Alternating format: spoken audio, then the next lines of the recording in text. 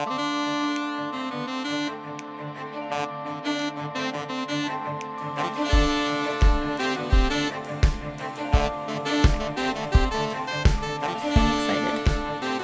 you excited? Are you excited to be back on the podcast, Kingdom of Thirst, right now? Since the last time we did our recording, started practicing my drawing because you inspired me so much. So I'm not amazing, but I definitely you're like sending wonderful. Elena things like, look at this character I drew, and it's like not that awesome. I love it. Oh, you'll have to send me some. You'll have to send me some. I'd love to see it. Yeah. Okay. Okay. Hi, welcome to the Kingdom of Thirst podcast. My name is Abigail Kelly. I'm with Elena. I'm with Daniela. It's a twofer. I've never had co-authors before. I'm so excited. Yeah. Oh my gosh. Okay. Okay, y'all. Okay. So, I have thoughts and I have feelings. Okay. As it should shock no one that I have both thoughts and feelings, because that's basically all this podcast is me ranting nonsensically at poor people who agree to be on.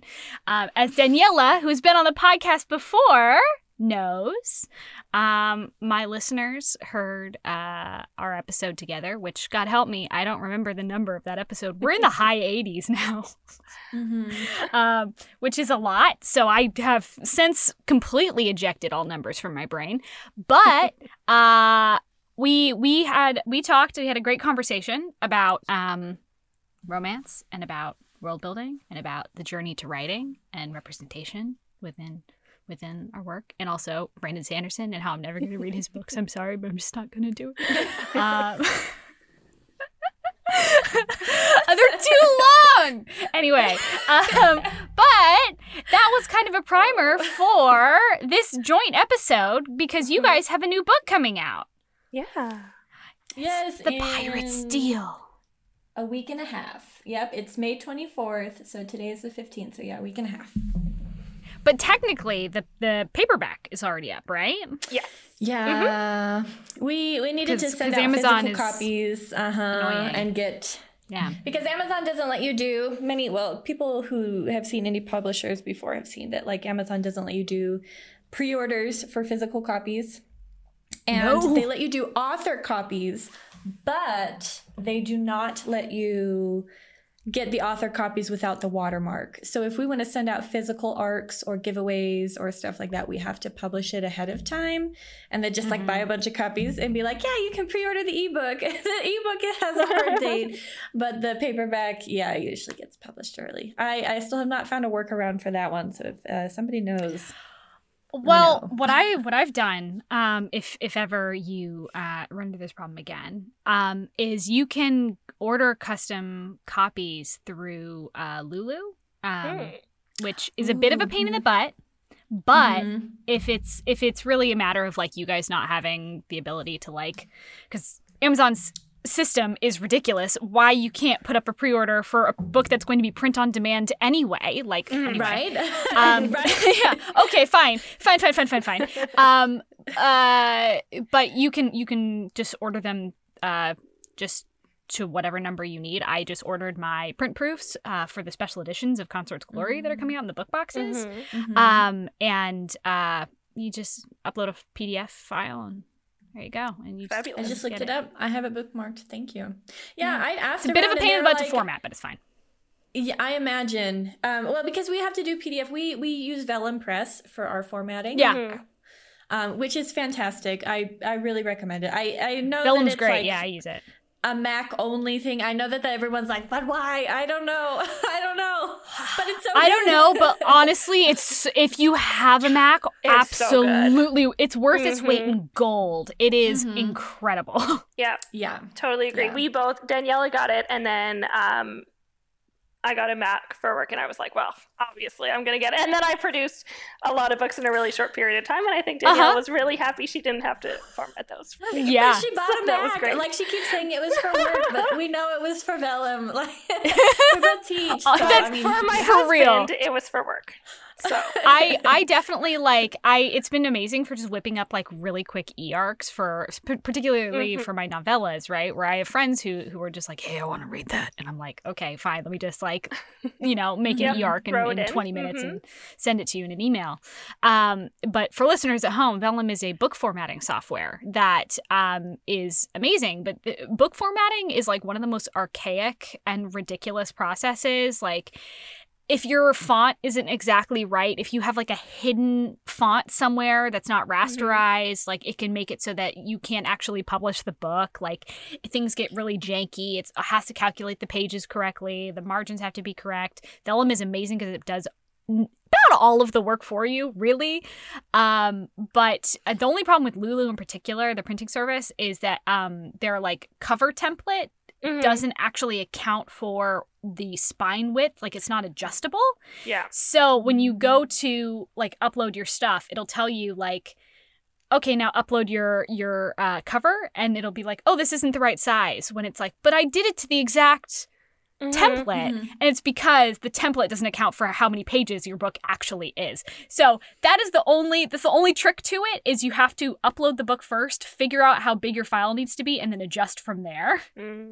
Because doing it the opposite direction doesn't actually work. Now, I know what you're saying. Abigail, how did you figure this out? Well, I'm an illustrator, so I did all of this work for all of these beautiful covers to the exact specifications of the fabulous template that they provide, and then I had a mental breakdown when I had to keep adjusting it because I couldn't figure out why it wasn't right. Anyway, other than that, it's and there's fine. nothing more brain-racking than that too, because all of that is money, right? Mess ups in those areas equal dollars, right? They equal literal bucks that you are paying for a book that is then no longer usable, right? And some people I know get around this where they sell copies that have been like slightly damaged and stuff, but for some of the formatting stuff, it just doesn't work, So it's a big pain. Yeah. And it's a huge pain. Yeah, and so trying to get that out, because we have gotten, this is our first book that we've gotten as much interest in before it's been published, right? Partially because you have such a gorgeous cover. Yeah, we love our illustrator. Also, it's about pirates and mermaids. Okay, so. I'm going to take credit for that one. Elena can take credit for a lot of stuff, but I found an artist, and I can show you the cover. Everybody else can't see it, but maybe if they follow me on Instagram, they'll see it one day. So I found an artist that made this cover of a witch, a fey witch, and it was so stunning, and I couldn't stop thinking about it. And I told Elena, I'm going to buy this. And I had never spent as much on a cover before. It's actually quite economic for illustrated covers, but I had never spent that much on a cover. Couldn't justify it. I was brand new, had only published one book. And Elena and I got the idea to write our first book, which was Opposite Ends of the Sea, which is the first book of the series, but it doesn't really matter because they're all standalone, so you can read in any order. There's a suggested reading order, but we've had now literally hundreds of people who have read book 2 without having read book 1, right? And so they go back and read book 1. I did that. I had no trouble. yeah, exactly. So it's not a big deal to do it that way. And when I saw this cover, I was like, I want to use that cover, but we're going to need to make some changes. So I contacted the artist that made this pre-made, and nobody was buying the cover. Like, it was just in one of those author pre-made groups. Nobody bought it. For 6 months, I bought it when it was on sale. And now the artist makes those types of covers exclusively for our series. And every time anyone sees them, they flip out. They're like, where did you get that? What price did you pay? All this stuff. Like, authors and readers alike, we get tagged in posts all the time about how this is like a total... what's the word? Cover buy, right? They saw a cover and they're like, that's the one. Yeah. This is the cover. And it will be a book one day. I don't know if you can see that. But it's just like this stunning witch with pointy ears and glowy stuff. And so his name is Shane, and he has done a lot for us now. So he has made He's made these he will two. be making a Yeah. 5th cover for us soon. So, I mean, we don't have 5 books out, right? But that is, we are working on a lot of books. Yeah. So, Well, now you have inspiration to get 5 books out. Is the thing. And he's doing the cover for me as well for like the Athenian Chronicles. He's doing them, which is just awesome. He's so good, and like we don't really want to share him with the world because he's doing so much for us, but he's doing such a good job. I share Yeah. him. I've sent his Instagram to people who have asked me, but if people are just like, where do you get that cover? I just like put a smiley face. If you ask me, I will tell you, but I will not offer it publicly because he's so good. It's so funny. I was thinking about that recently. I was thinking about like how covetous we are of like our like special things that we feel like are, even if they're like they're artists or something, or like vendors or something. Because I thought about recently, I follow a lot of like really amazing artists, and some of them do these really incredible enamel pins. I was like, fuck, like where are they getting their pins made? Because like manufacturing wise, like you can just look up on the internet, like where do you make pins, and you'll come up with a bunch of stuff. But I'm like, I know for a fact that those are really nice pins. Where do you get those made? And they keep it secret. And I'm like, y'all, that doesn't help the ecosystem. We're doing a Kickstarter, and like one of the things that everybody wants is pins for Kickstarter levels. We're developing one for our spin-off series for this. Yeah. And yeah, everybody's like, where do you buy pens? And like they show you these crappy cheap ones, and I don't want those. I want the nice ones. So I think I might have found a couple of places that do good stuff, but it's so hard without proof, right? And a lot of the places don't do physical proofs, so it's I don't know. And you have to order in bulk too, so you can buy 100. You're committing to a huge order of something that might not be good. Yeah, exactly. And 100 sometimes is rare on some of the sites as well, because they want you to do like really, really, truly bulk. So you're likely getting 500 of these pins that might look nice and they might not. So you have to know people who are going to be very generous with your information. That's one of the things. I wouldn't say that they're gatekeepers. I don't think it's that. I think it's just like they've been in the business long enough that they're trying to protect what they have, right? Because, for example, one of my friends has an amazing book illustrator. And when she started sharing it with other people, that book illustrator then got booked up, and she couldn't use that illustrator anymore because she was like, oh no, I forgot to book. And she had a tight schedule and stuff. So it's one of those things where you're like, I mean, I don't want to like forbid people from knowing this, but I also want to make sure that this 11 book series that I am working my way through that already has standardized covers or already has this thing like doesn't get used up, you know? So I understand. Absolutely. I get it. I mean, I feel the instinct too, where I'm like, oh, I just got this, like, for instance, I just got a lot of stickers in for my book boxes. I saw, and my stickers. So pretty. They're so good, y'all.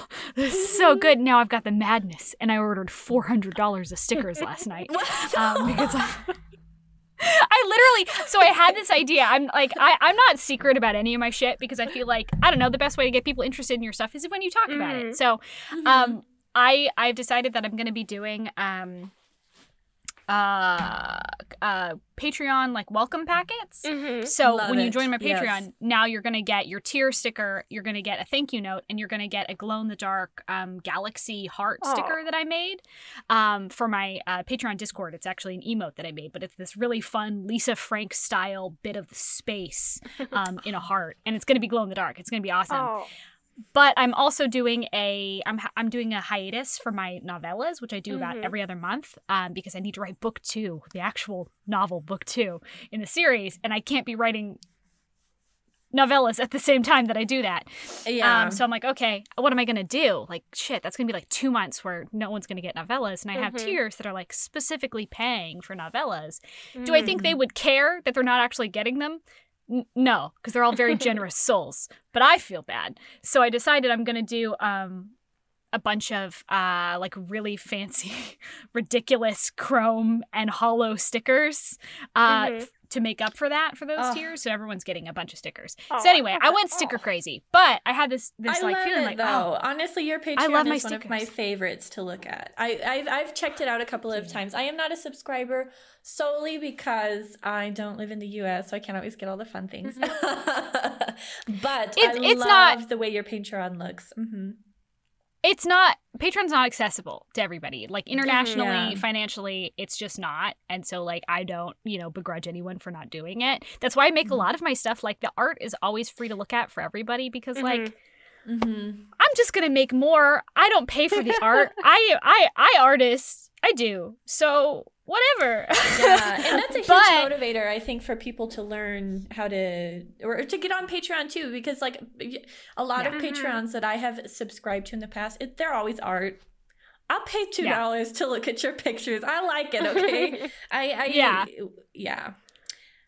But I definitely, when I was ordering my stickers, like I had this thought like, oh, these stickers are amazing. Then I was like, well, I hope nobody else uses this place that makes these stickers. And then I was like, that's crazy. That's crazy. I want everybody to have high quality stickers. Everyone should do stickers. So anyway, also, these people who make them are fantastic and super responsive, super high quality, super nice. I got my stickers.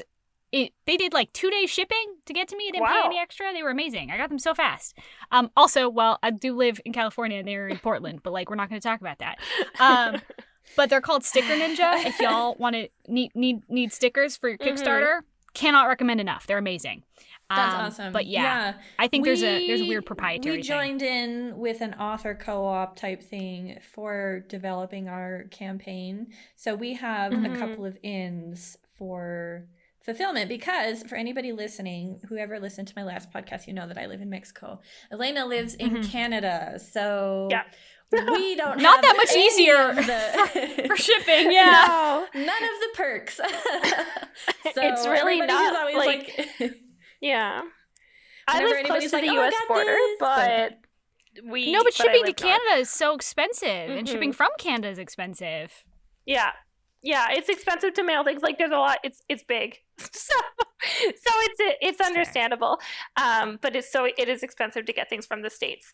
And then like when we talked about proofs earlier, when I'm ordering an author proof, I have to buy like a real copy of my book first before they even let me buy an author copy because I live in Canada, and I'm like, I just want my real book, please.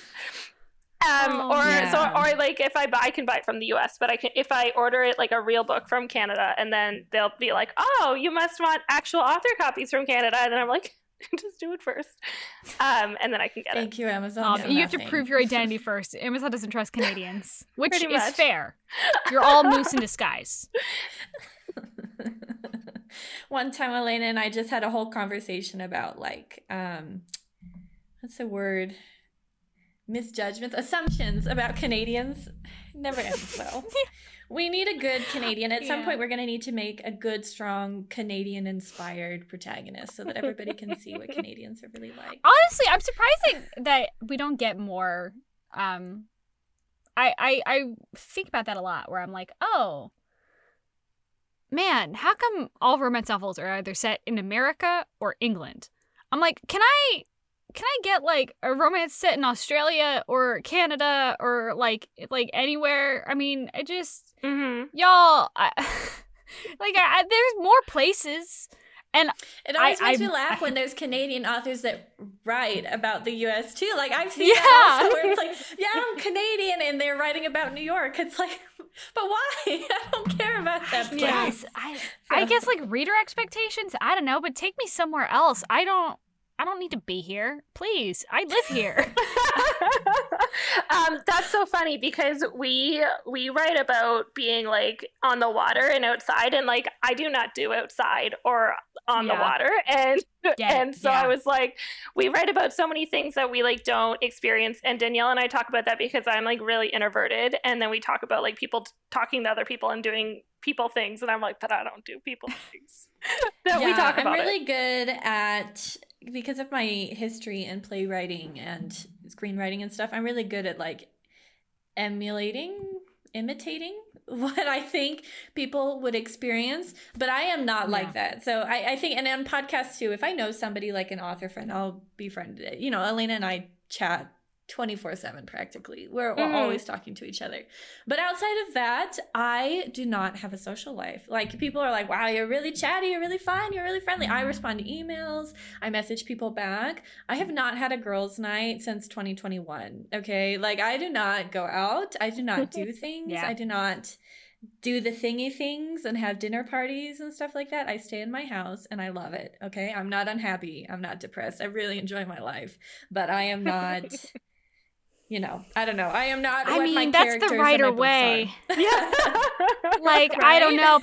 I don't know a single writer who's like, yeah, let's go party or anything. It's always just like, yeah, well, I've only spoken to my cat for the last 14 days. Yep. And people on the internet. And I'm like, yeah, same. Like, I don't know. Yeah. I don't do things. I mean, not just because of the pandemic. I didn't do things before either. So, like, I can't even use that excuse. The pandemic just, like, normalized the way of my life. And so I was like, this is perfect because, I'm good with that. I said when the pandemic started, I was like, oh, this is like a reinforcement of all of my worst habits, which is just that I don't need to talk to anybody ever or do things ever. Mm-hmm. Yeah. Fresh air, I don't know her. Yeah. I do try to go walking just because it's like, well, the sun. I don't see the sun otherwise. You need vitamin D. Yeah, you need your quick walk and stuff. But I'm the neighbor that doesn't say hello to people, and it's not because I don't like people. Like a lot of introducers are like, I don't like people. It's not that. It really scared of people. Not in like I think they're gonna stab me, but mostly just like, I don't want to talk to you because I don't know what to say. So I don't know how the social interaction is gonna go. I don't know how this boat is gonna steer, so I'm just gonna avoid it altogether. So it's just easier to just walk by and just like put my headphones in and just exist. I used to be that way, and then I started working at a bookstore, and I had to talk to people 24/7. And then I started a podcast. And now I really have to talk to people all the time. So now I'm just like, I can talk to anybody for an hour and not have an issue. Mm-hmm. But, I'm still not stunning, social. And I love you for it. I think that's amazing. So thank you. Really I just like talking about things that I love. Speaking of things that I love, you guys wrote a book. Yeah. We did. Pirate's Deal. We did. Which is... which I didn't realize is a sort of retelling of Little Mermaid. Hello, that was a surprise to me. Abigail, you should have read the blurb. Didn't just read it because I was like, I know this is gonna be good.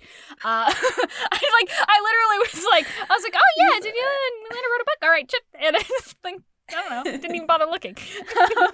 Literally, no context at all. Too, with retellings, our first book, Opposite Ends of the Sea, we mark it as a Romeo and Juliet retelling because that's a really good thing. But it actually was written as a Milo and Kita retelling from Atlantis: The Lost Cities. So, but no one knows that is. Right? So our characters are literally inspired in that. Okay, if you read it, like people will be like, oh yeah, Romeo and Juliet. But that when I was writing Nathan, it was definitely Milo Thatch, okay? Like, 100%. That is such a deep cut. Like, are you kidding? You did a secret Atlantis retelling? And it's so good. When we wrote it, Opposite Ends of the Sea was just like, it just flowed. The Pirate's Deal was like... We wrote it in 2.5 weeks. I'm not kidding. We wrote it in 2.5 weeks. We were like, bam, bam, bam. Wait, hold on. Wait, stop. You wrote Pirate's Deal in 2.5 weeks? No. We wrote Opposite Ends of the Sea. Okay, because I was like, this bitch is long. How did you do that? Yeah. The Pirate's Deal took us 2 months, and part of that was my fault because I was like writing and editing 2 other books. Yeah, Elena wrote and edited 2 other books. While we wrote that book, I wrote and edited 1 book. So... just girly things. I'm slower. Yeah. But yeah, so the Pirate's Deal is the longest book that either of us have written. I think it's 110,000 words, and it is a beauty. I am very, very proud of how it came out. The Opposite Ends of the Sea is 85,000 words for reference, so it's significantly shorter. But yeah, that took us 2 weeks, and it's fun. It's fun and short. First novels tend to be shorter to get people to look at it. But like I said, most of the people that have come hooked into the series have now come from the longer books. So whatever. It works. Yeah, I think I've had this conversation too with several of my patrons who are like, Abigail, more content. And I'm like, okay, cool. I'm going to give you more content, but y'all like, I need to like make sure it's good. And we're like, well, you could just like release the like cut stuff and you could release the like the old versions of the book. And I was like, listen, y'all, I appreciate your enthusiasm, but first of all, it's dookie. Second of all, it's too long. And they're like, oh, we don't care. I like anything. I'll read anything. And I'm like, I appreciate that. But like, it's too long. It's too long. It's too much. Whenever readers ask for that, you don't know what you're asking for, okay? Some of those chapters you don't were know written in states that no words should have been written in, okay? Like I once wrote like a whole chapter that explained the like medicinal properties of plants, like that had like no bearing on like the plot at all.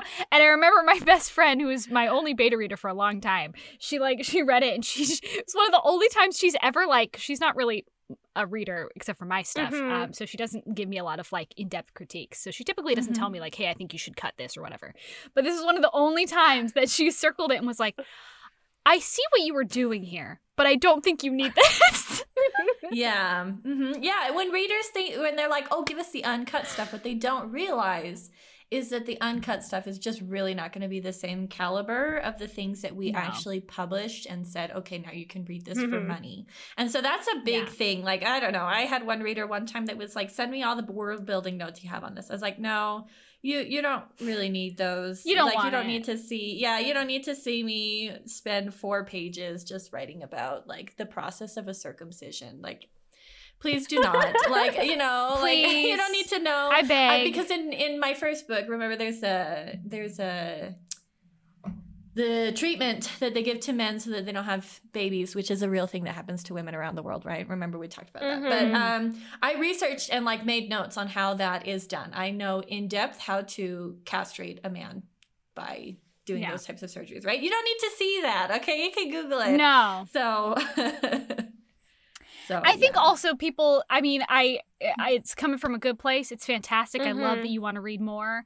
They don't really realize that like the reason you want to read more is because I have done the work that makes the original thing good.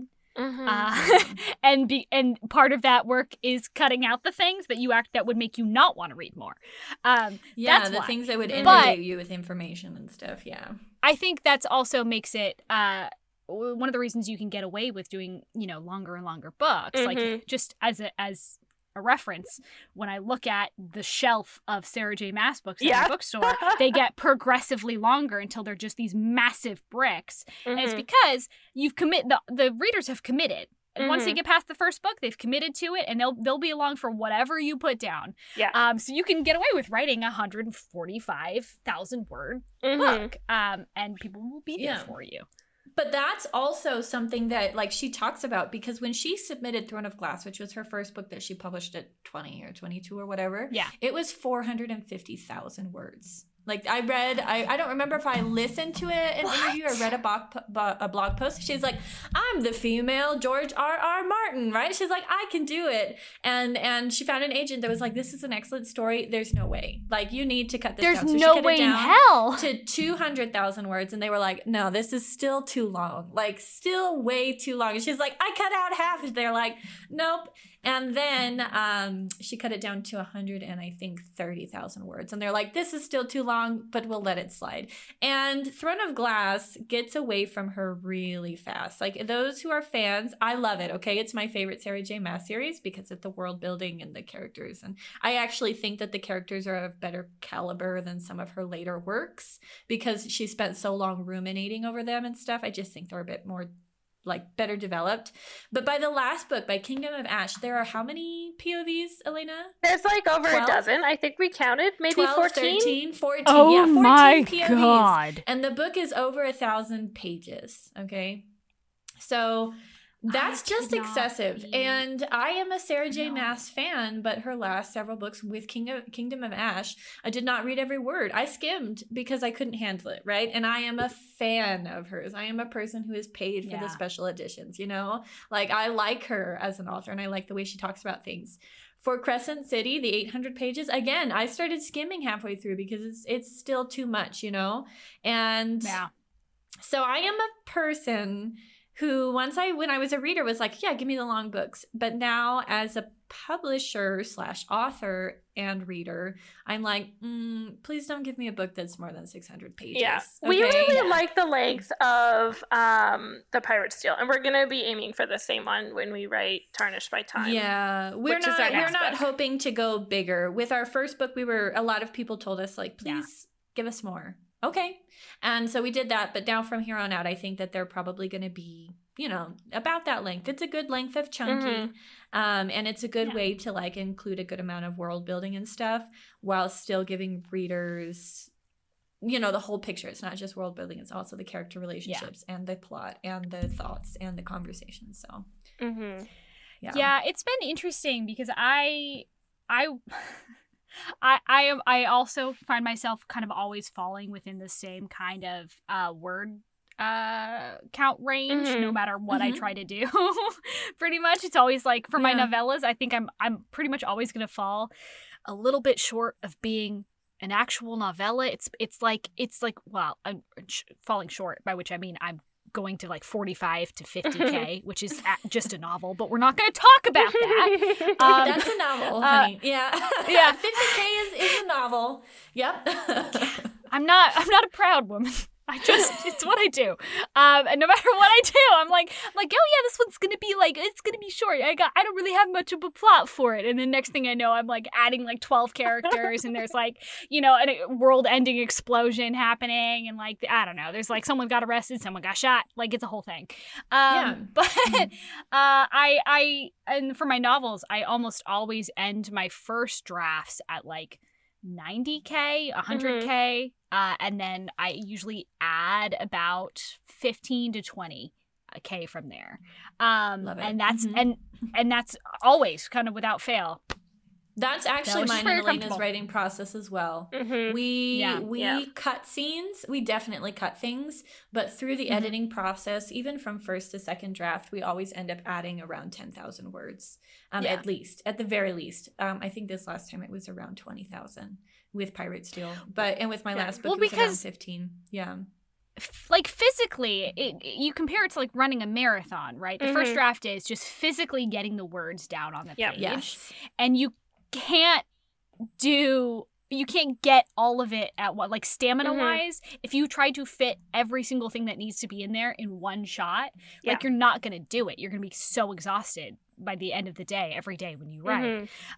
So you have to like, just can be like, well, I'll go back and flesh out, that scene later. I'm an extremely clean writer. Like I write very chronologically. Like I can't skip around. I don't put brackets in, like put in sex scene. Like, nope, if it's going to be there, I got to write it. But still, I'm always like, okay, mental note, there's a huge plot hole there. You got to go back and add 2,000 words because that's not going to make any damn sense. Yeah.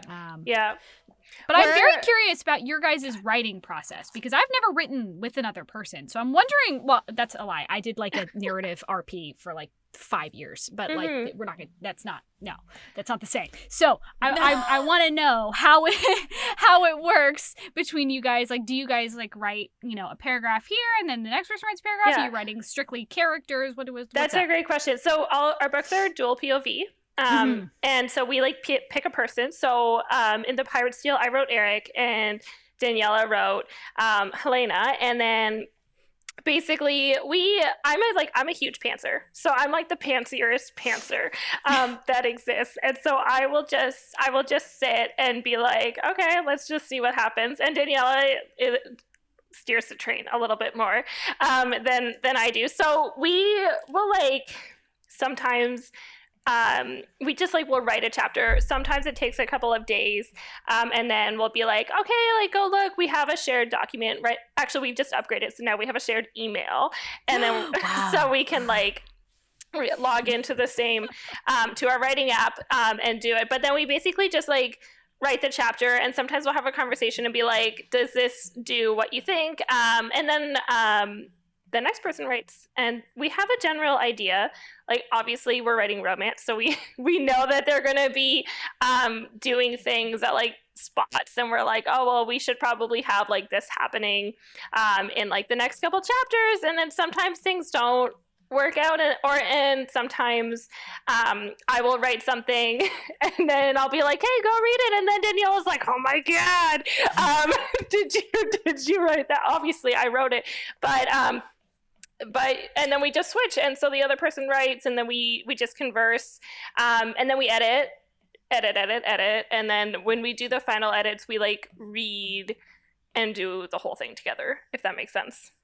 kind of go over it with fine-tooth comb, make sure everything's coherent and similar in tone. Read everybody's things. Our process is really conducive to just communication. Like I said, Elena and I are really good friends, so we message all the time. So it's not like I remember listening to when Holly Black wrote the Spiderwick Chronicles with what's his name, and they talked about how they would do like chapters each week, and they would do them somewhat separately and then read them and try to like make them connect, right? So each week they would check in. See, it's different for us because we just talk, we're just like chatty. So what ends up happening, and sometimes we meet in person, we'll do like a video call and we'll be like, okay, this is how we're doing about this, these are our goals, this is what we want. And Elena and I are expert brainstormers, so we don't have all of our books written, but we have notes on all of them and stuff, because we'll be like, oh, what about this, and then what about that, and both of us kind of have a different enough perspective about shared things that it's excellent, right? So for our next book, for example, little teasers, and I already am laying down the groundwork for this because people are already asking for it. We got a ton of ARC readers for this book, over 260 ARC readers for the Pirate's Deal, which was excellent. It was very, very exciting. And a lot of them have already messaged and been like, okay, we want book 3, which does not release until November, which is not that far away, but when you want it, no, it's not. Yeah. But it is about 2 characters that are introduced in the book, which is Adonias and Phaedra, which is our Hades and Persephone retelling, because I am obsessed and cannot get away from that kind of story, right?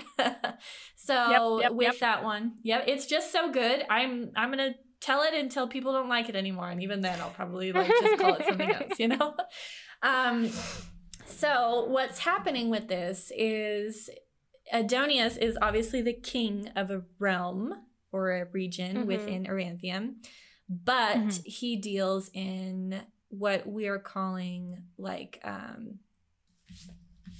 reconciliation antiquities. Okay, so what that means is that obviously, since he's an immortal being, he's been around through all the wars and all the rebellions and all the things, and he, kind of going off of destroying the Titans, which is what the Titanomachy does, right, to their parents with Zeus, Poseidon, and Hera and all of them. So what's happening with him is he has all these artifacts that have been taken because of colonization and different things, and he finds them and gives them back to the regions that they were taken from, right? So that's like his one of the things that he does as a king. Okay, so reconciliation, antiquities, right? He's going through, he's finding these things, he's doing anthropological work. So we have Phaedra, who is this sweet little angel. Hades is a demon in this story, and she witnesses a white-collar crime in Zeus's kingdom, which is the kingdom of the angels, because Zeus is an angel. Which, funnily enough, when we introduced him in the book, we had one person who was like, I don't like that there are angels in this book because Jesus. And okay, like I am religious. Like, I'll put that out there. I don't talk about that a lot because I try to keep a thing separate from my author and stuff life. But I don't get that argument at all, because in the Bible, like, angels are not the angels we are talking about, right? Like, not even close. So anyway, I have also had to have that conversation with people in my universe, because it was like, well, you have demons. Does that mean you have angels? And I was like, no, I mean, like, want, maybe what you might think of as like celestial beings, sure, but like I mean, but also my demons aren't a strictly Christian thing either. They're like just a malevolent force. So I was like, I'm just using the word loosey goosey in the same way that like you could use angels loosey goosey. But like that's also like having that. Where does Christianity fit into your like magical pantheon talk is always an interesting thing. Thing. It doesn't. Yeah. I'm like, I literally created a whole new pantheon of gods so I wouldn't have to deal with this. Please. Same. Oh my goodness. I made a pantheon and I was like sending it to Elena and I was like drawing pictures. I was like, this one is the air and this one is the water. And like, and this is the Daniela story. Is like the world building queen out of the two of us. Like, she does that, and then I do like the grammar.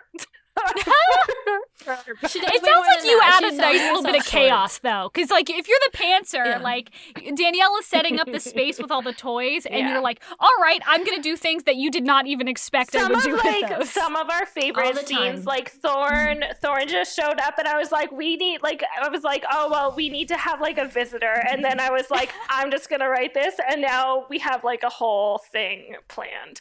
Oh my goodness, I want to tell you all the things. It's so good. But yeah, so that's the thing. Elena and I are two extremely creative people that when we come together to do this process, even though we have a process that's quite formulaic at this point, it is so creative in the formula. The formula just gives you the bones to create the body, right? And the body is going to be wacko every time, which is really fun. So yeah, back to like talking about Aidoneus and Phaedra, like this white collar crime comes with art. And I have a history in humanities. So I know like some art things, which is kind of fun. And Elena did women's studies in college. Elena wanted to be a lawyer, right? Yeah, for like a little bit. Yeah. So Elena has like all of these really couple of smarties cool over here. Man, I just went to art school. Yeah. So we're like over here, we're talking about these things. And because we know about these things from different perspectives and from different eras, we're like, oh, we should do something like this, right? Like these paintings that have highly tragic historical things. And the idea is, I can't give you the plot line, even though I really want to, but the idea is you can't. It's not even, you don't even have the pre-order up yet. You can't. It is. It's so good. We did put the pre-order up. But it doesn't have the cover. Well, then there we go. Or like more than 2,000 words. But we just know like what's going to happen, ish. Like, they're going to fall in love, people. It's a romance. What? So I feel like that's not like a spoiler, because we write happy endings. Fantasy romance. Whenever people are like, "What? That's a spoiler!" I'm like, it's a romance. Romance have very specific. But there's only like 2 requirements in romance. Like that, saying that they get together and live happily ever after is not a spoiler. If it's the one requirement that like. Yeah, every time people say that, they're like, why would you tell me that though? And it's like, well, I'm literally telling you because of the genre. In fact, everybody that has romance under their genre is telling you. If this were romantic fantasy, or if this were fantasy, high fantasy with a romantic subplot, I would tell you something else, right? But this is... Yeah. I'm so bad at getting those mixed up. What means what? I'm just like, yeah, it's all the same. It's just, if I don't know. It's not going to give you the Somebody same asked vibe. me that the other day, and I was like, I realize that one puts more emphasis on the other, but genuinely, like, I can't parse, like, which one is which. I'm like, I don't hear any difference. Romantic fantasy and fantasy with a subplot does not require happily ever after. So fantasy romance, you are going to have the romance genre incorporated, which is that the people that you see there are going to be together, and they are going to end up happily for now or happily ever after, right? So a wedding, a relationship of some kind. And I'm sorry if anybody listening to this is like, what? Like they didn't pick up on that and they're like an avid romance reader. I'm so sorry, but that is a part of the genre. With romantic fantasy, somebody can die, okay? Both of them can die, actually. So you can have some tragedy mixed in there. You can have the sweet, beautiful romance, but you are not going to have the same kind of feel-good, happily ever after. And you are not going to... You might like have to wait a long time. Yeah. Multiple books as well. Yeah. And then if it's a romantic subplot, then that's likely going to be with side characters, not with the main character typically. It's not my fave, y'all. It's not my fave. I am writing romantic fantasy, gal. but yeah, I know Daniela loves fantasy romance, which is so good. We went into the Pirate Seal and we were like, we are going to write this so slow burn and tension and like enemies to lovers. And we just had so much fun with it, with drawing it out. And I think that was definitely new for both of us. And it was really fun to do too. It's fun. I love slow burn. I always say that I'm not going to do a slow burn, and then I'm 65K in, and they haven't even had any skin contact, and I'm like, I love it. Okay, I love that.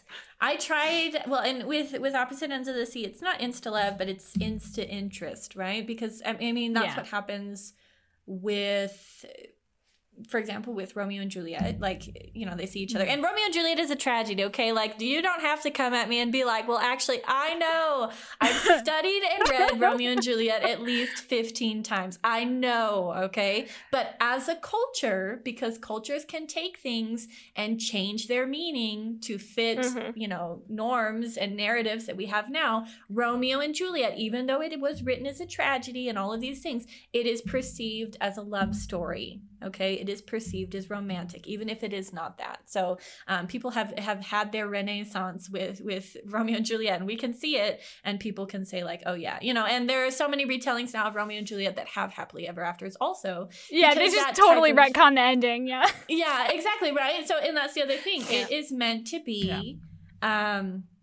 the idea of you taking things and you can use the meaning that's cultural or colloquial in addition to this other stuff. So with Romeo and Juliet, with them, like they see each other and they are like, ooh, you know, like they're like, we don't even know each other's names. I'm a horny 17-year-old or whatever the hell. Exactly. Like I am interested. Yeah. I am here. If this person asks me out, I am going to drop to one knee. And some people really enjoy that. In fact, we had some ARC readers that read The Pirate's Deal were like, enemies to lovers, not my deal.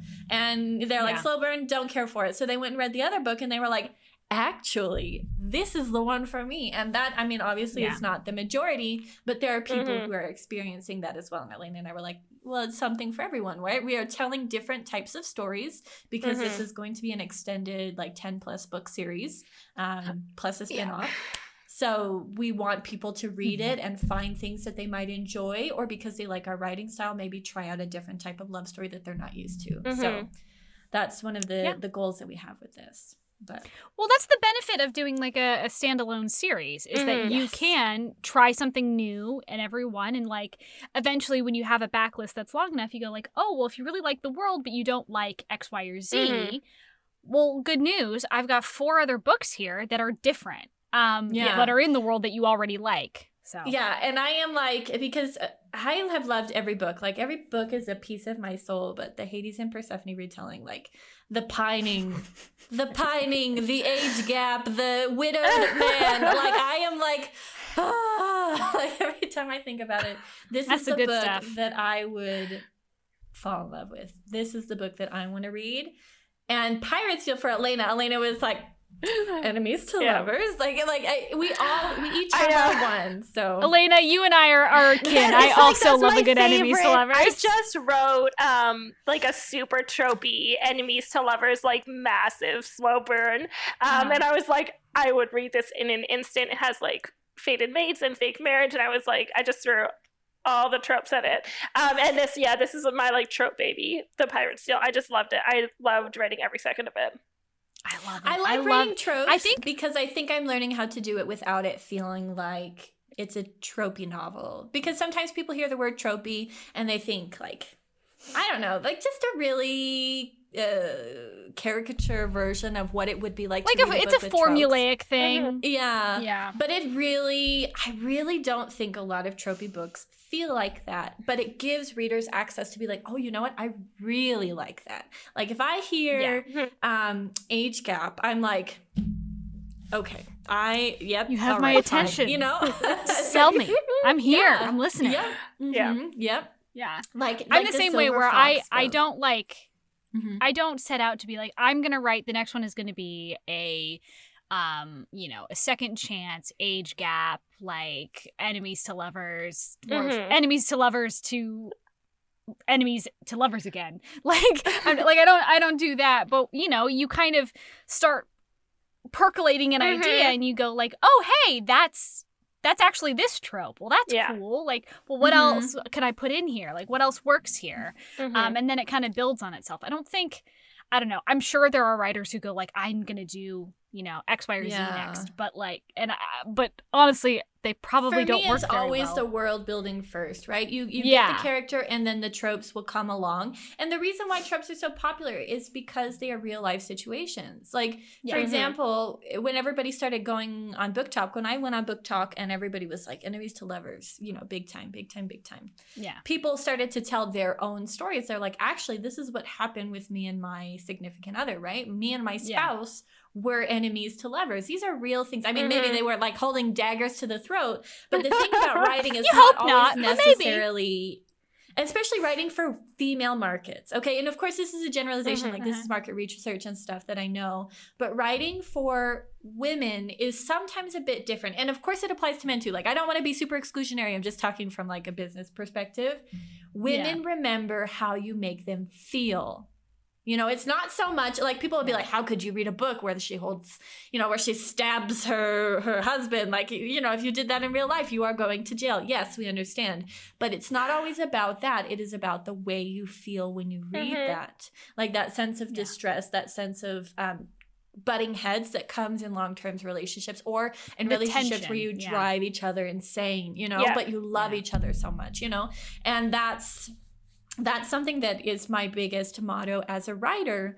Readers might love the story. They might love the world building. I hope they do. I really hope they do. But at the end of the day, the thing that they are going to take away from any of my books is not necessarily the details that I put into all of these things, but the way that it made them feel, right? Because of the emphasis on emotions in the way that women are raised and stuff like that. So I love that about reading, and I think tropes communicate those feelings to me more so than just communicating situations. They communicate, in this I am going to feel this way, and I really want that. I really need that. So it's a shopping list for it's a way, like, I think so many people don't realize that in genres that are very heavily based around rules, right? And around conventions, which romance is maybe the most of that, right? Like, you can do whatever you want in sci-fi. You can do whatever you want in YA, I guess, with the caveat being that the characters are young adults. But in fiction, the broad, you know, fiction category, you can literally do whatever you want. But in romance, we have a set of rules, and I think that the reason we have that is because it is a genre built on the trust of the reader, and tropes are a way to just shorthand. You can trust that I'm going to have these things, and that I'm going to tell you this story, and that's it. Like, it's a really easy way to be like, I know what you're looking for. I'm here for you. I understand that this is a language between you and I, the reader and the writer. So here you go. Take it or leave it. And I think that is like actually really cool and very wholesome. Yeah. It's a really neat. It's a really beautiful artistic exchange, in my opinion. Okay. Yeah. And I think that especially because so many romance readers now, oh goodness, what in our author Discord, where we have a bunch of favorite readers, fantasy romance writers, excuse me. One of the people was like, I have this professor, and he was like talking about how the only genre that should be self-published is romance because it lacks so much creativity and originality, and I was like, like just in pain, like making like pained wincing noises in the background, because I was like, no, the reason why is self-publishing obviously is not.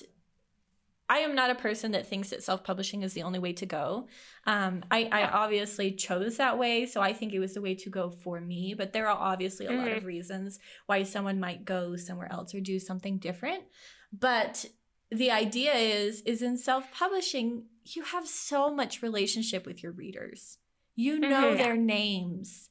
You know who it is you're talking to. You have groups where you interact with them, where you see their comments. It's not just reviews either. You're getting real-time, uncensored reactions to how people are going through that. And the reason why romance makes so much money, why it has so many avid readers, is because of that trust. It's a really beautiful artistic exchange. And so for publishers to not understand that and not always capitalize that, to me is like a loss for them. Because as a person who has such a wonderful relationship with my readers and gets to talk to them and loves getting messages and chatting and opening the dialogue between people, it's just, you know, it's a missed opportunity for writers, because writers already are so introverted oftentimes, not always. It really helps to be like, okay, I'm putting this into the world. People are consuming it, and then people love it. People enjoy it. That's a really important thing.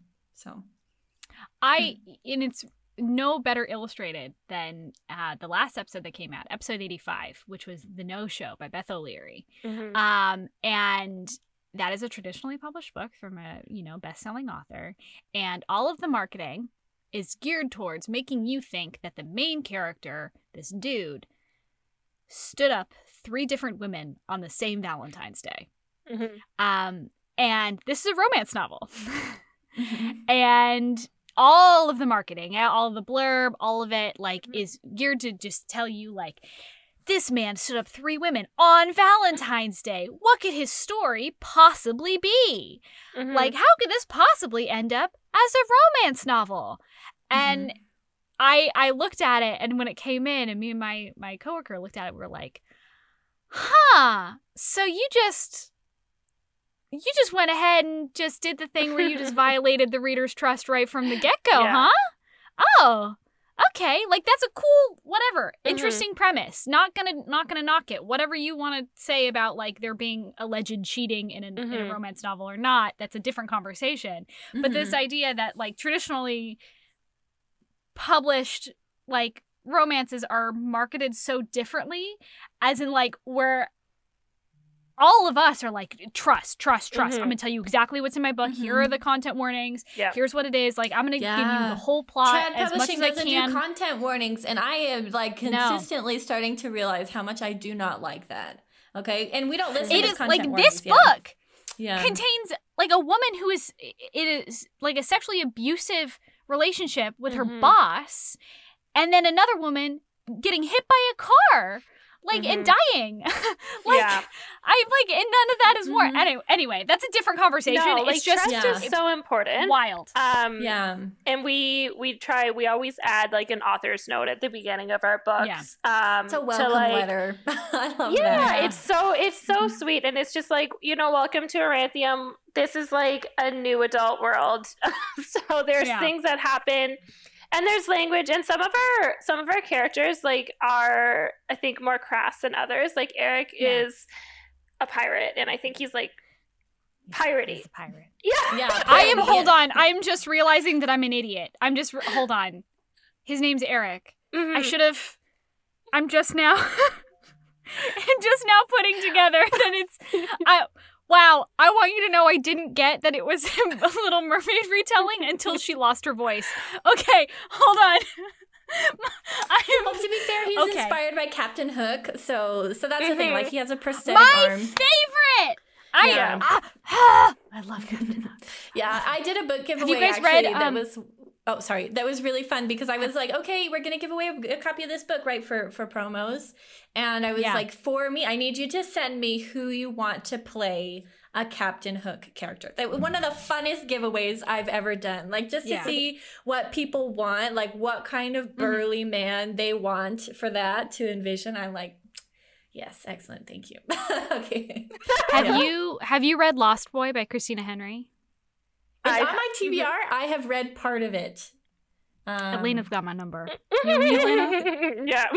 we're in the same. I'm wondering why Elena didn't tell me to read it if it was such a good inspiration while writing this book. It is scary. It is a really troubling book, but it is one of the best books I've ever. I don't care.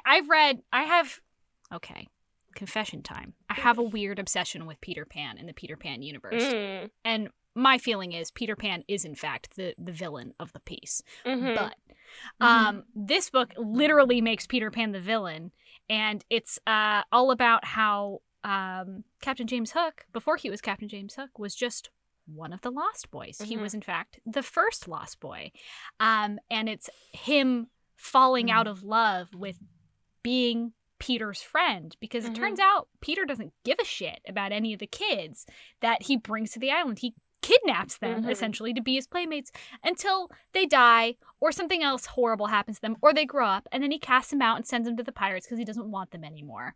And Hook is left taking care of these boys. He becomes their father, and he starts to really fucking resent Peter for getting all of these kids killed, until Hook himself begins to grow up through that hatred, and Peter and him have their thing, and they lose a hand, and there are giant spiders, and it's terrifying. It's really good. Yeah. It's one of my favorite books of all time. I love it. Yeah, it sounds fantastic, and I love that perspective as well. I read a paper once on that, because traditionally when you study that story, like the idea is like, oh, it's childhood, right? It's the prospect of growing up, and Captain Hook represents like growing up. But when I read a paper, I was like, actually, like you could also rethink about this, right? You can change this and make it your own, right? Just like we talked about with Romeo and Juliet, you can make this into some new meaning that's also just as significant culturally for you and for the people around you. And I really, really like that, the way that they changed that. For me, it was always, Peter always represented the worst, the most toxic traits of childhood. You know, the sociopathy of childhood, before you realize that other people are people and other people feel things, and so you do terrible things as a kid without you know, that's part of being a caregiver to a child, or I'm sure Daniela being a teacher, is teaching kids empathy. It's a constant battle to be like, no, other people are people. And I know it's hard because your frontal lobes are so small right now, but you got to think about other people. That is like what you do as a parent, as a caregiver, as anyone who spends time with children. You realize, oh God, they really don't know not to slap somebody in the face because they've never been slapped in the face. They don't know that they're causing pain because they're babies. So it is, to me, Peter represents that, and Hook isn't a good character either. I don't think that. I think he's very much a distillation of the most toxic, masculine elite. He went to freaking Trinity College. Like he's like, that's his whole story. Is he's so sad that he's been disavowed by his college mates for being a pirate. Anyway, he has his degree on his wall. It's really weird. I love that. Well, I think it's genius. I think that's the beauty of adult retellings of our favorite childhood fairy tales, right? And I am just going full throttle ahead with mythology and fairy tale retellings, which I'm just like, I'm a retelling person, and I make it hopeful and I make it nice and I make it my own. But that is why I think so many people love them. I've seen a lot of discussions around our book on Instagram from people posting about it, like, well, do you enjoy retellings? And some people are like, no, a classic is a classic. But those people are the minority. A majority of people are like, I love them because it's my favorite story reimagined in new ways that speak to me now that I am no longer a child, right? Now that I have grown up, now that I have adult situations in my life, I can see how this might work. And that's one of the things to talk about The Pirate Steele, there's a sexual assault, an attempted sexual assault in the book. And I put that in there because, first of all, it's put in a modern setting. I told Elena that was something I felt needed to be included, not for shock value, but when we had started writing, I was like, she doesn't have a voice. She can't, and she's weak, right? She's weak. She's in a situation where she's on a boat being taken somewhere. Her dad tells her that she's going to be taken somewhere else. And so she gets put on this boat by this all-human crew, which is unique because she's a mermaid. She's a part of the merfolk. And she's from a tyrannical sect of the merfolk, which has a demigod leading it, which is world building. And she is there, and most of them treat her quite well, except for this one really gross guy that everybody kind of knows is gross, but since they're an all-male crew, they're like, don't care, right? It doesn't matter. And then she comes in. She is weak because she now has legs and she has no voice. And that like flowed together within that. And then, you know, part of the story is her talking about coming to healing and her dealing with that assault, then going into a romantic relationship, which is a real life story, not of me, not of Elena, but of somebody that I know. So that's another thing, right? We are reimagining these things, not just like, oh yeah, somebody picked her up and it was fine and nobody took advantage of her and everybody treated her really well. It's actually, you will probably be taken advantage of in this situation, right? When you think about it. And writing a mute character, because I wrote Elena, was so fantastic to think of the ways that things would work out and the ways that people would react with these things. And I got a lot of inspiration from her from watching a movie called, oh goodness, it's called something about sound. I think it was Coda. No, it wasn't Coda. Coda was the one that won that has Eugenio Derbez in it. Which was good. It has some stuff in it. I saw it after I finished writing. It's like, okay, this is good. But there was one before that called The Sound of Metal, I think. And it's about a drummer who loses his hearing. Okay. And there were a couple of things I wanted to communicate with that after watching it as well and kind of getting that perspective. So as I started to do research and talk to people and tell stories that are not my own, right? Because that's part of writing sometimes. You want to be very sensitive to that. Is the idea of she's mute, but the mute is not necessarily something that needs to be fixed. And that's something that comes into play because she chooses time and time again when she gets the choice to have tail and be able to speak or have legs and not be able to speak. Instead of being like, oh, well, just fix it all. It doesn't need to be something that's fixed. You can exist in both places. And that does not mean you can't be powerful or productive or part of the world, you know? So I really, really loved that movie. That movie inspired me quite a lot. So as I went into researching and talking to people, I brought it up, I think, in every conversation. I was like, so what about this movie? What did you think about it? Was it accurate? You know, like trying to be like, was this a real experience? Because this made me feel things. Is this something that people feel? Yeah. And the resounding answer was usually yes. I think there was only one person that was like, well, there's a few things, but overall, like, that movie did such a beautiful job of capturing that. So, yeah, you guys can watch that. Yeah. I think, you know, I don't know. I'm with you on the train of like, you know, just because somebody has, you know, a disability or something, that doesn't mean it's like their plot doesn't need to be that thing needs to be fixed. And that's a pet peeve of mine. I frequently run into that where I'm like, well, okay, like you don't. She's just because, you know, I think, you know, who did that really well recently was Ruby Dixon's most recent novella release in her Rizdiverse series. I think it's When She's Lonely, I think is the title. Yes, that's the one. Yep. It's all about, it's all about a woman who is partially deaf. She's hard of hearing, and she is hiding it from everybody on this planet because she's terrified that if somebody finds out that she will be put down like a dog, essentially, because a broken slave is a dead slave, and she's not a slave anymore. But she was living with this fear. Body remembers, and right? Her everything remembers. And she so everyone hates her because she never listens to people, and she's always yelling. It's really, this book made me cry really, really hard. I like didn't expect Ruby to hit me so hard as she did, and she freaking hit me, man.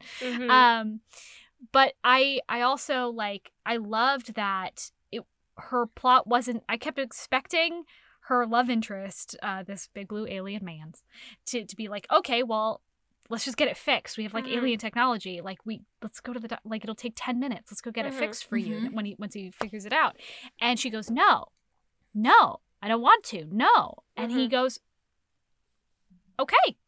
And he just works with her to figure out how to communicate what she needs. And it's never a problem. And he doesn't badger her to get it fixed. And she does end up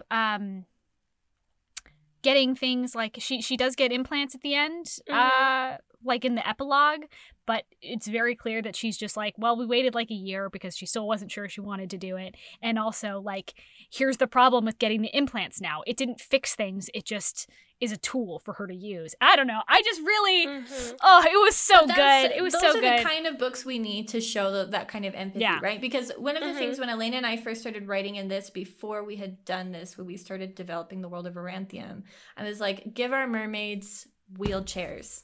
So when you see mermaids in Aranthium, usually they don't have legs because that's old magic, so they're not mute. They have wheelchairs. Like there is always going to be this give and take, because just because you can fix things doesn't mean you should.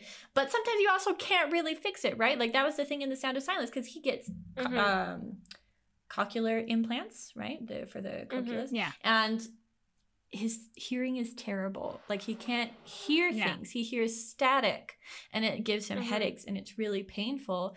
And it's like, wow, this didn't fix it, which is kind of like what Ruby Dixon did with her book as well, right? Like, you know, it's a tool that she can use sometimes to help, but it is never going to fix everything, which I think, and so at the end, like the epilogue of our book has Eric having learned sign language and everybody around her learning sign language. That is so sweet. To communicate with her. So good. And so I loved writing that because, first of all, like, it's just as beautiful. You know, that's the thing. That's the thing about it. It is just as beautiful as any. It evokes that same emotion of beauty and love and acceptance as you are, which we love in romance novels, through this thing that she has, right? She can't speak.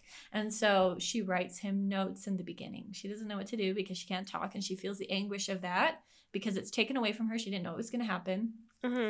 And so she deals with that first, and then she starts writing him notes. And those notes are so lovely. And they describe personality. She has terrible handwriting. What are you going to do with that? So he gets her a cell phone so that they can text each other. And then that becomes a means of communication for her. And at no point do you feel like, oh, I can't communicate with this person. This is a person who can speak and a person who can't. And they fall madly in love. Just the same as anyone else, right? Their words are still there. And there's only one small part where she gets her voice back, and then she's like, I can't exist like this anymore. I don't want to. And in fact, there's also a point where Zeus is like, with Zeus hubris, is like, I can fix it. And he almost kills her. So yeah. So that's one of the things. Good old Zeus. Yeah. Yeah, he sucks. Never change. Yep. All right, guys. I like Zeus. Go ahead. We are here at the end of the episode. It has been lovely to talk about all the good things with y'all. But now we need to know, where the heck can people get your books, and what do you got coming up next?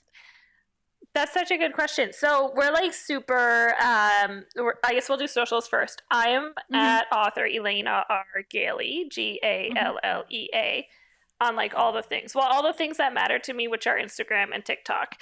So I don't do Twitter. Fair enough. But that's where I am. I do have a Facebook page, but it's like Instagram, but on Facebook. So that's where I am. And Daniela is... So I'm at author Daniela A. Mera. Okay. So you can find me anywhere. Facebook, Instagram. Okay, actually not Twitter. Not anywhere. Because Twitter is trash and I don't like being there. So fair enough. You're right. I'm on Twitter. Can confirm. For my serial series, I also have a Ko-Fi. I did not get Patreon. And I don't know if that was a good choice or not. But I am at Ko-Fi also. You can find me there and you can read my serial episodes. It's $1 and I release 8 episodes every month. A lot of fun. Really great series there. For our books, we are Amazon exclusive for the moment. We currently, you can order the paperback if you desire. We are going to have signed stickers. I just need to mail them from Mexico to Canada. But we have them. And then once they get here, then they'll send out. Yeah, they should get there this week probably, because I'm going to mail them tomorrow. So you can also be ordering those. Just check our socials for that if you would like them. So you can get international author signatures. They will have been in 3 countries if you live in the U.S. by the time you ordered them. And all of our books actually are Amazon, so you can look at our author pages. We both have websites as well that are linked in any of the socials, so you can check us out there too. So Daniela has the 3rd book of her trilogy coming out in August, which is exciting, very thrilling. And I have the 1st book of a new adult series. This one is romantic fantasy, so I'm not promising. Well, I am promising a happily ever after at the very end. Eventually, but, at the end. Ominous. As a pantser, I can only tell you that I only know what's happening 1 book at a time. So that's how it's going to go. But I do write happily ever afters. If you end up picking up my YA dystopian trilogy, I will tell you that anyone who survives will have a happily ever after at the end. Yeah, Selena's dystopian trilogy is very popular. It is YA fantasy. It's really, really good. And then for our books, we will be publishing. Our first one comes out May 24th, right? The Pirate's Deal, or the second one, the one that we've been talking about in this episode, which will be tomorrow in listener time. Okay. Oh, tomorrow in listener time. So, and then for our next book, it comes out in November. I have the actual date, but there's a pre-order up for the ebook currently at 99 cents. You can pre-order if you enjoy the book. You can also help us with that at all. We probably are going to reach our pre-order goal for The Pirate's Deal. I'm confident, even though there's only a week left. And outside of that, we plan on publishing 2 of these novels, 2 of our Ranthony novels, for the indefinite future. Okay, so they outside of that, I think the only other thing to mention would be to sign up for our newsletters if you want giveaways and special stuff like that as well. We have some pretty fun stuff that we do there. We like to give out freebies, extra chapters, all kinds of stuff like that. So if you are interested in following us, especially now that you have heard about me and my manic world building for 2 episodes, you can definitely do that. So yeah. All right. Well, the links for at least most of those things will be in the description as usual. All the social medias, all the links to the books and all that. Like I said, Pirate's Deal will be out tomorrow. It's coming out on a Thursday. Tuesday. Right? Tuesday. Coming out on Tuesday? Wait. Am I a fool? So, hold on. And I'm wrong. Hold on. It's this one right here. Here's Tuesday. You can see it on my little kindergarten calendar. Oh my God. Hold on. Now I'm freaking out. Hold on. When is this episode coming out? Okay, so it come out. Oh, I just. You're right. I'm just dumb. It's fine. Don't worry about it. It's already out. Y'all can get it now. I'm an idiot. I'm sorry. I'm sorry. We still want people to find it then. So yeah, we love it. I don't have a good grasp on linear time or math. It's okay. No, I'm very bad at math too. That's why I ended up having to do a 2-year time junk, because I lost control of the timeline. So I just had to go ahead. Yep. That'll do it. So all the links are gonna be below. You can get the book now. That's great. It's a happy surprise. It's fabulous. Look at that. But you could have already gotten the paperback edition if you wanted. But that's cool. It's gorgeous. We have a lot of fantastic editing there. There's some original illustration of like pirate ship and a mermaid tail. And then of course the cover is an original illustration as well. Gorgeous. It's gorgeous. Yeah.